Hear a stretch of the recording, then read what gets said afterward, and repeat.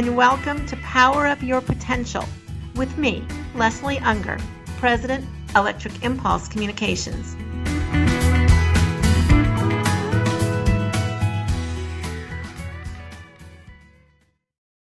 Shakespeare wrote, "All that glitters is not gold, and all's well that ends well."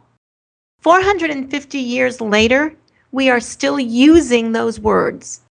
That is the importance of great copy. Words that are remembered, memorable words that move and have energy. Let me share with you a secret hiding in plain sight.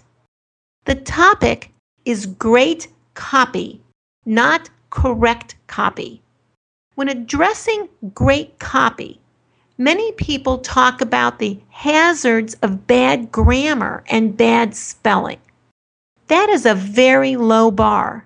Great copy is not about correct grammar. Copy can be correct and very boring. And in my world, boring is a far greater sin than any error or omission of a punctuation or, heaven forbid, an incorrect use of quotation marks. Great copy today, in the second decade of the 21st century, is about writing for results. The only reason we take time to study or look at copy is to move our agenda forward, to move a website visitor to a prospect, to move a prospect to a client, to encourage someone to think differently or do differently as a result of hearing us or reading what we wrote. Great copy can bring an idea or product to life. One of my basic rules of communication is that audiences are lazy. It's not that they don't like you or your idea.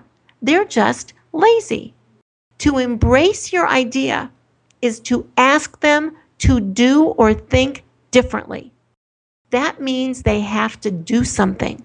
So your copy needs to entice them to move. Copy needs to create energy. Great copy is not for the faint of heart. Be bold, not timid. Think of a country that does not have electrical power. Good things cannot happen without consistent energy. Writing great copy looks like it's about the actual words.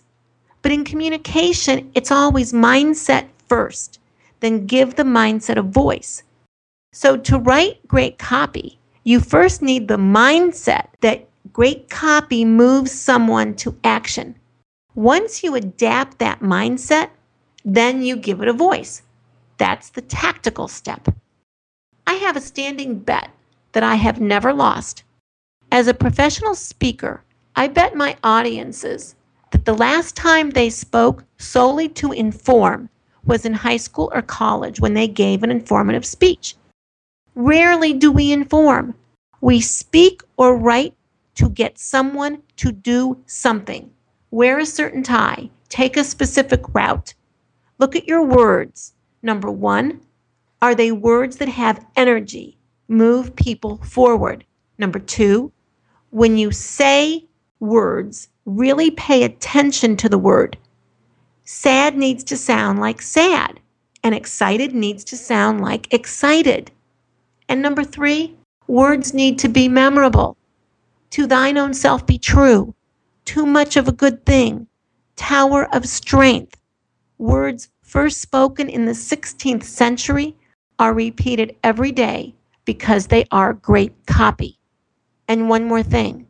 You don't get to decide if it's great copy.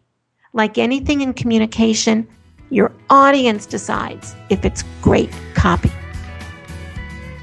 You've been listening to Power Up Your Potential with me, Leslie Unger, presenting you with ideas to electrify your future.